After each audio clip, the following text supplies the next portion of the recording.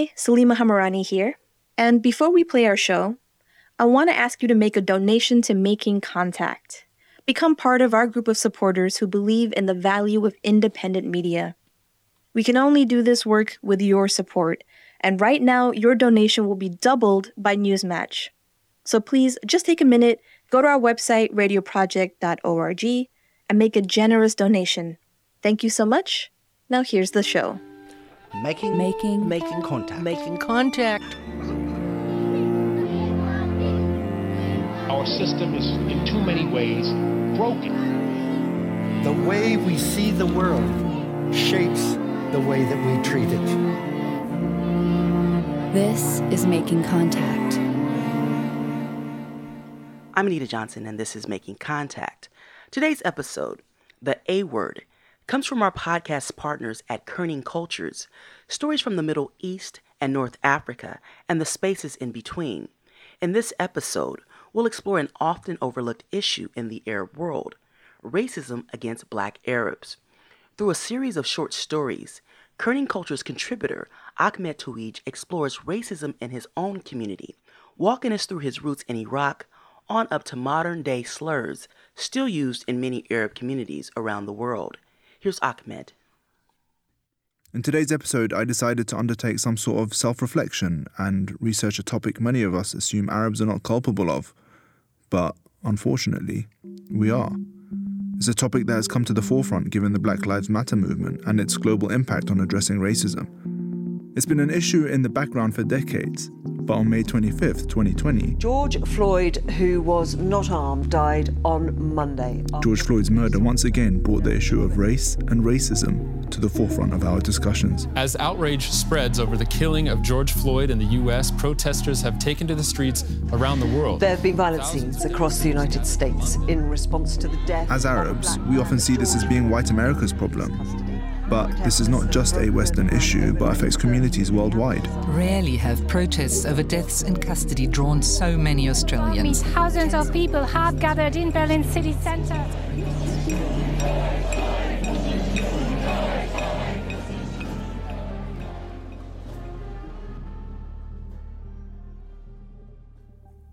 Taste 1, 2, 3, 1, 2, 3. This is Ahmed Monica, a Black Iraqi actor and musician now living in Canada. In 2012, he became the first Black television presenter in Iraq. I studied theater for 9 years. I became an actor, well-known actor in Baghdad, back in the days. Who comes from a family who found their roots in Iraq dating as far back as the 700s. When I say that to tell that to people here in Canada, they laugh. It's like, oh my God, man, 8th century? Our country is 150 years old. It's like my grandpa's house. It's older than the history of Canada. Canada, yeah. There is a lot of history, but my family, they were the first family that moved to downtown Basra as a Black family, carrying their heritage, carrying their traditions. Ahmed's family eventually moved to Baghdad, where he grew up. It was there that he, even as a child, quickly discovered that people's attitude towards him and other Black Arabs was different. People would make fun of him and his siblings in school. They'd call him names he hadn't heard before. I think I remember the first day in the school, I come back to my mom. I was like, why God created us Black? Why we are different? Why we are not normal? Why we are not like this? But here's the thing. And my mom, she just like observing it. It's like, look at yourself. Look at the mirror. You're so beautiful. Come, let's take a shower. She took me a shower. She gave me some money. It's like, go walk with open chest. And if you open your ear, you will listen to these people to say, look, the son of Salah is so beautiful. Look at him. He's so clean. He's so nice. So all this voice of my mother in my head, that is just filling us with love and compassion. And you unique because you have this kind of, this specific thing that you have as a skin color or anything else. But your soul is so beautiful. And that is really carry us. It's very difficult because when people can't consider you as a human, it's very difficult because you yourself sometimes ask yourself, am I human or animal or worse? This is Marwa Jabbar. She's an activist and reporter from Basra. This term, to be Black Arab, I'd never considered it before. Even ticking census boxes in America, Arab is often under the category of white/Caucasian. And what's it like growing up as a black Arab in Iraq? Oh, black Arab, you see, I think few people use that word, black Arab, because so many people here in Iraq can't consider us as Arab. And I'm laughing when I hear that Arab black. Till now, so many people, not all, but most of them can't consider us as Arab. Till now, most of them think that we are people come from strange earth, strange country. Till now, so many people look at us like ambiguous thing. Not ambiguous persons, no, ambiguous think, not a human, not persons, not people. For me, yes, I'm black Arab because I was born here on this earth and my parents were Arab. My relatives are Arab people. We speak Arabic languages. We speak Arab language and accents, different Arab accents, and we can understand Arab language perfect. Of course, we love our land. We love our society. This is my land, my mother city, my mother country. Whether they love that or not, accept that or not, but that's the truth. To unpack these terms, I spoke with Dr. Maytha El-Hassan in California. Do you want to introduce yourself quickly? Say your name and let's just say, hi, I'm Maytha, this is what I do. Oh my God, this is what I do is like a 20-minute answer. Maytha does a bunch of stuff, ranging from broadcast journalism and poetry. I'm a journalist, do mostly broadcast journalism. To being a writer for the TV series Rami, as well as an academic. I have a PhD, I'm a professor. Maytha explored the terms black and Arab further. When we speak of who an Arab is, most of the time it is the most prominent vision of what an Arab is, which is a non-black Arab. It's also a term that has so many historical iterations. And I think part of how we manifest racism in our community, I mean, especially non-black Arabs, is that we don't understand the history of how this term came to be. We don't understand the history of how it also operated as a way to distance ourselves from blackness. It's interesting to think how commonplace expressions like Black American and Black British are, especially when helping us understand structural and institutional racism in today's society. But when it comes to Arabs, why is such language often avoided, and why do we presume Arabs to be white? For most of the history of the term of Arab, you see it not as an ethnic marker, but a linguistic marker. So anybody that spoke Arabic would be called Arab, but part of our legacy is a colonial one. So part of colonialism is the rise of identitarianism, that you can be only one thing and that it defines you totally. Unfortunately, within the Arab world, this identitarianism is often as superficial as being the color of your skin, where just being black subjects you to frequent racial slurs. The main word here in our society in Iraq, the word abd, it means slave, the same meaning of slave, abd. Yes, as in the word which quite literally translates to mean slave. And yet many Arabs, be they living abroad or in the MENA region, continue to abhorrently refer to those from the black community with this A word. And even the chocolate is racism. Because this chocolate thing, it's called Abu al-Abd. Ahmed here is referring to the Middle Eastern treat that is the chocolate-covered marshmallow shaped like a dome, and disgustingly called head of the slave. It was a pretty popular dessert in the 80s and 90s. You'd find it everywhere, in any grocery store. Recently, the company had to rebrand, and the chocolate is now called Tarbush instead. Has it been used against you? Oh, a lot. So many times. Especially when I was a student at early age, at 10, 11, 12.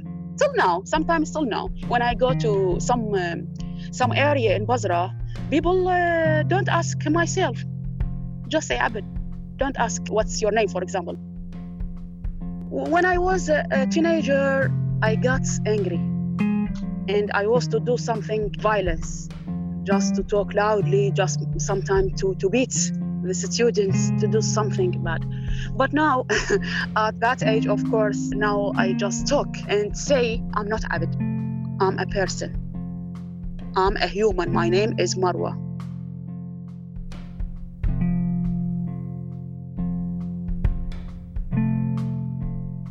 We'll be back after the break.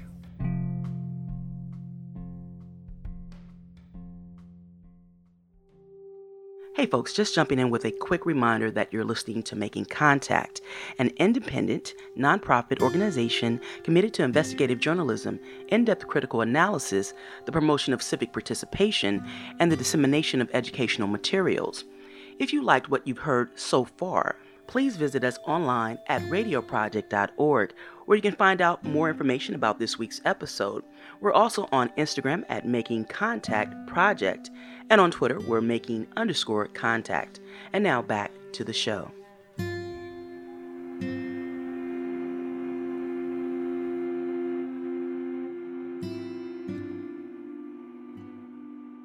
I myself am of Iraqi background and have witnessed firsthand how racist Arab society can be. To this day, some Arabs, including those living in English-speaking countries, have migrated the racial slur with them and continue to refer to members of the black community as this A-word. Yeah, I remember this day, one day, this guy is just saying it and running. So I run behind him, it's like crazy. Just I wanna punish him. Just I wanna stop him. And he was laughing, he was like making fun, he didn't mean to wreck it. He didn't mean to hurt me like that. But I was hurt. I distinctly remember the first time I came across the colloquial meaning of the word. I was a teenager at the time. It was the summer of 2006, and there I was, glued to one of those bulky flat-screen televisions, passionately watching England play Trinidad and Tobago in the FIFA World Cup. It was the end of the school year, and I was enjoying the game in the comfort of my home with my younger brother. And I remember that match for a couple of reasons. Firstly, Steven Gerrard, a footballing idol of mine, scored a screamer in the final minutes. And secondly, my late grandmother, who grew up under British-ruled Iraq and was on a visit from Baghdad at the time, asked me which team was England. Excited my gran had finally taken an interest in the sport, I replied, the team playing in white.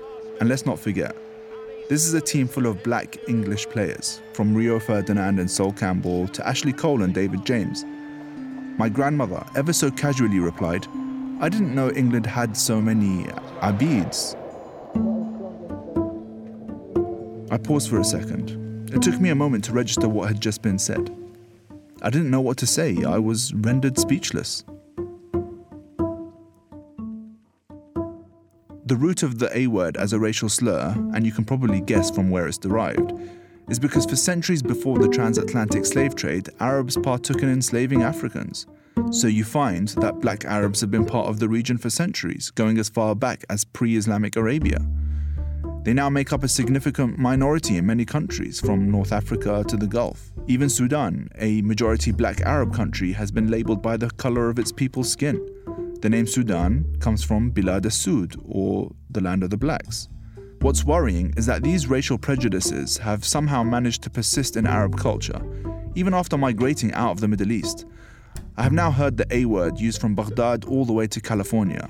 The N-word has been pushed out of most English dialogue, yet within Arab circles, the A-word is still far behind. To counter this, Maitha has been working on a campaign called Drop the A-Word, addressing the issue. Well, we all know words that are better left unsaid. 7 Action News reporter Andy Choi shows us in the Arab community, there's a movement to strike one word. And we started in response to seeing online that Arabs were using a term to talk about black people. Some Arabic people around me say the A-word. When people come from a Muslim background and use this term like Abdullah, Abdul Fattah, the idea of slave of is servant of God. But Arabs would use that to talk about black people, not as servants of Allah, but to describe them as slaves. I can't say it. It's like a very bad word. I don't like to say it, or nobody in my house. And so the fact that that traveled over to the US in English-speaking Arab accounts was so wild to us. So there was an imam in Detroit metro area. My dear brothers and sisters, who started to call them out. Unfortunately, in some societies and communities, even in Dearborn community, when we talk about the African American people, we call them Abid. That's not right, my dear brothers and sisters.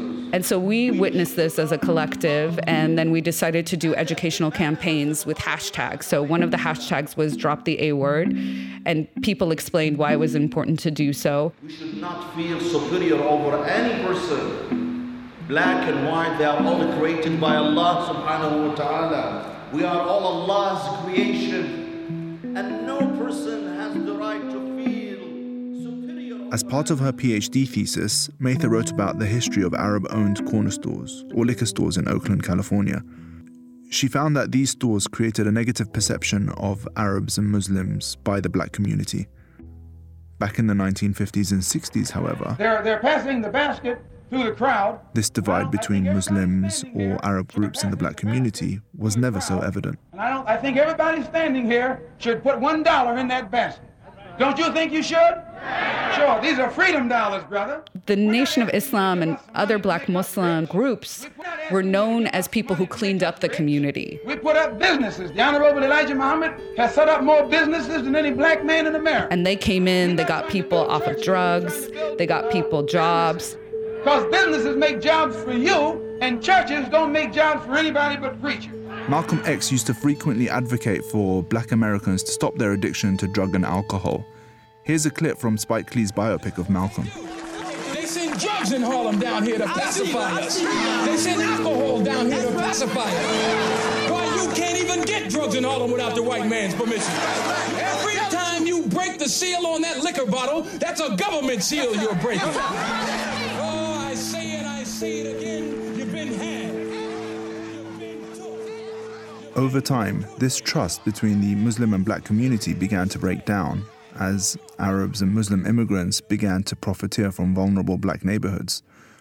What they started doing was opening various liquor stores throughout their communities. And then when you had Arab Muslims coming in with liquor stores, with hard liquor, with single cigarettes, with lottery tickets, with all this sort of stuff, then there was a shifting image around the Muslim in their neighborhood. Now it's this brown foreign other who's selling them things that don't contribute to the betterment of their community. And so in predominantly black neighborhoods, like the one Maytha wrote her thesis about in Oakland, California, Arabs started to become associated with these corner stores, which began causing a divide between the communities. And it became such a problem. There was growing tension between the black community, which included Muslims and non-Muslims, and also the predominantly Arab Muslim community because of these liquor stores. And so I've been, as I said, screaming at the top of my lungs around it because it's been one of the biggest obstacles to solidarity. Now, fast forward to 2020, and here we have Arabs who have bought into this structure of profiteering off the black American community for their own financial gains, as well as contributing to gentrification. Absolutely, and that's the hard part. And that's what I mean about this Arab merchant class that creates wealth through literally extractive capitalist politics around either black labor or black wealth. But then here we come now to 2020, May 25th, and the store owner of the store that called the cops over an alleged $20 counterfeit bill is an Arab Muslim guy. And so that's how it all links back. Arabs, racism, George Floyd. Well, the owner of the South Minneapolis convenience store where police first made contact with George Floyd is speaking out. Mahmoud Abamayali says that he is with the community and wanting justice for the Floyd family. The family-owned business has come under fire after a phone call to police about the passing of a counterfeit $20 bill. Of a counterfeit $20 bill that Floyd used to buy a pack of cigarettes. The guy who did own Cup Foods, which is the store that called the cops, was known as being heavily involved in the community for 30 years and even employed people from the community, which was rare. So how long has your family been in this community here? We started in 1989. I was 5 years old. It's been my first ever and only job. That's Mahmoud Abu Mayala, the store owner of Cup Foods. He declined an interview for the story because he felt he had received too much negative press since George Floyd's death. He wasn't present at the time when the police were called over the counterfeit bill, but has since explained how important his relationship with the community has been for him. When we first opened up, the community welcomed us. We've always enjoyed being here. We've always known people, and they've always had our back. They've always respected us, and we respected them. And we know people that are now grandparents that when they began coming to our establishment, they were just kids or teenagers. But he didn't think about creating a cultural contract that didn't involve the state when there were issues that arise. The staff that called the police followed protocol. When he identified the bill was fake, the patron was out of the establishment. Most of the time, when patrons give us a counterfeit bill, they don't even know it's fake. So when the police are called, there's no crime being committed. They just want to know where they got it from. And that's usually what takes place. There's an important distinction to be made here. Mahmoud's intention has never been to report the individuals for using a counterfeit bill. In fact, for every 10,000 genuine bills in existence, a counterfeit bill exists too. Most people don't even know they're carrying one. The intention was only to alert the authorities that a counterfeit bill is even in circulation. We want to extend our condolences to the George Floyd family, and we want to express our feelings about what transpired and led to the death of George Floyd. How we engage with structural racism defines our solidarity with a community. Just because a law exists does not necessarily mean it's just. The death of Black Americans at the hands of the police force has seen demands for social justice echo around the world. The Black Lives Matter movement has embraced the Palestinian cause. So there's a fundamental relationship between Black people in the US and the Palestinian struggle, and that's connected through legacies of imperialism and colonialism by the United States. Even in Syria and Palestine, we've seen messages of solidarity with Black Lives Matter as George Floyd's chilling last words, "I can't breathe," are spray painted across rubble buildings in Idlib. Assalamu alaikum wa rahmatullahi wa barakatuh. What's up, y'all? I'm in Idlib, Syria. Now, I want you to look at this that was painted just today. There's a picture of George Floyd right here. Look down here at the police. Arabs often choose to refer to themselves as also being people of color, almost equating their struggle to that of the Black community and hijacking the Black cause. To the extent that whenever something happens against the Black community, many Arabs deflect back to say, but this happens in Palestine or Iraq or Syria. In the world of solidarity, we call that derailment and whataboutism. Instead of looking at the thing that is happening in the moment and trying to fully understand it, what we do is try to create analogies of understanding versus seeing the thing for what it is, the murder of George Floyd as being a very clear example of a long history, a track record of law enforcement targeting specifically Black Americans and part of a system of enforcement that is related to the prison industrial complex, that is related to so many different engines and apparatuses of the state that is interested in either extinguishing, ethnically cleansing, or radically repressing Black folks, and especially Black resistance. Now, Black American community has historically risked a lot, sacrificed a lot to show solidarity with Palestinians. But at the same time, we need Palestinians to say, okay, even though we are refugees, working class folks coming to the US, we shouldn't be buying out liquor stores in working class Black neighborhoods that add to blight. We shouldn't be in this professional station that exploits and extracts from the Black community and puts up a plexiglass wall because we don't want to connect with them. So how can we escape this? I'm part of a collective called Arabs for Black Lives. And in our calls to action, we directed people to donating to Black-led organizations and also anti-racism organizations. We're going to be collaborating with other organizers who've already started working on developing scripts for people to talk to Arab store owners around anti-racism education, but also a whole curriculum around how to do that work. And much of that work is offline. Despite all these divisions, it's inspiring to see how Ahmed Monica has been able to remain a beacon of positivity to those around him. He was telling me about a time he addressed white guilt when he was sat with actors and directors for a theatre production in the US. Long story short, I was sitting one day in Minneapolis and people they were feel sorry because I'm Iraqi, black, too much, It's sorry. It's why you are sorry? It's sorry. No, don't be sorry. Behave good. If you feel guilty, behave good. Be responsible. Don't be sorry. It's even to the Iraqis people. Don't be sorry. Behave good. Past is analyzing. Future is vision. The most important moment is the present. So all we could adjust, all we could be good. What was extremely distressing when producing this podcast was not only finding out how racist slurs managed to migrate with Arabs to English-speaking countries, but the choices made to continually contribute to structural racism. Yes, it really was an Arab who called the police over George Floyd's alleged counterfeit bill. Yes, it was Arabs who stood outside their stores with assault rifles to supposedly protect their belongings from Black Lives Matter protesters.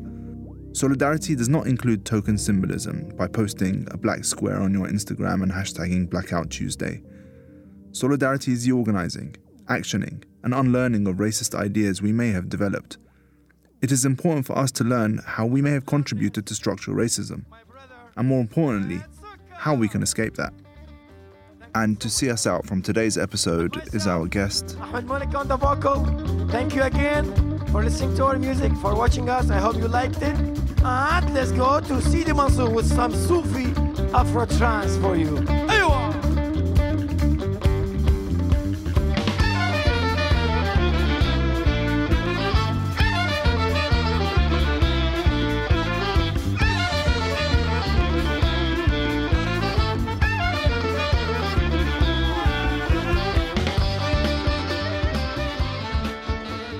This episode was produced by Ahmed Tweej, a Kerning Cultures contributor. You've been listening to A Word on Making Contact. If you've enjoyed this episode, please write and review us twice on Apple Podcasts, and then please share with your friends and family via Facebook and on Instagram. We're Making Contact Project, and on Twitter, we're Making_Contact. To learn more about us and access other episodes for free, visit us at radioproject.org. The Making Contact team includes Gina Chung, Jessica Partnow, Sabine Blazin, Amy Gastelum, Lucy Kang, Salima Himarani, and I'm Anita Johnson. Thanks for listening to Making Contact.